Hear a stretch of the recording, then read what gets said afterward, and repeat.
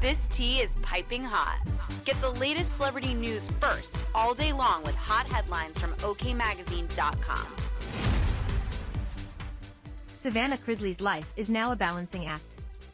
With her parents, Todd Chrisley and Julie Churlsey, behind bars for the next few years, and her brother Grayson, 16, and adopted sister/niece, Chloe, 10, in her care, the beauty queen has also taken on a new relationship, revealing she is currently dating someone. "Now I see single moms, like, how do you do it?" She told Caitlin Bristow during the Tuesday, March 14, appearance on the Bachelorette Stars Off the Vine podcast. And to them, it's just a package deal. You want to go to dinner? These two are coming along with. This is what you're getting into. Guess what? There's 2 kids, my parents aren't in the greatest place in the world right now. You know it all, 110% transparency. If you're in, you're in. If you're out, you're out, Chrisley said about dating as a new guardian.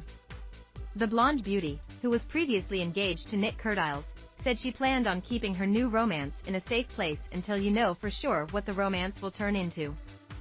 And people are just hateful, she continued. They're always gonna compare to the last person you were with. And I'm just like, you know what? Maybe I'm not quite ready to let you in on that.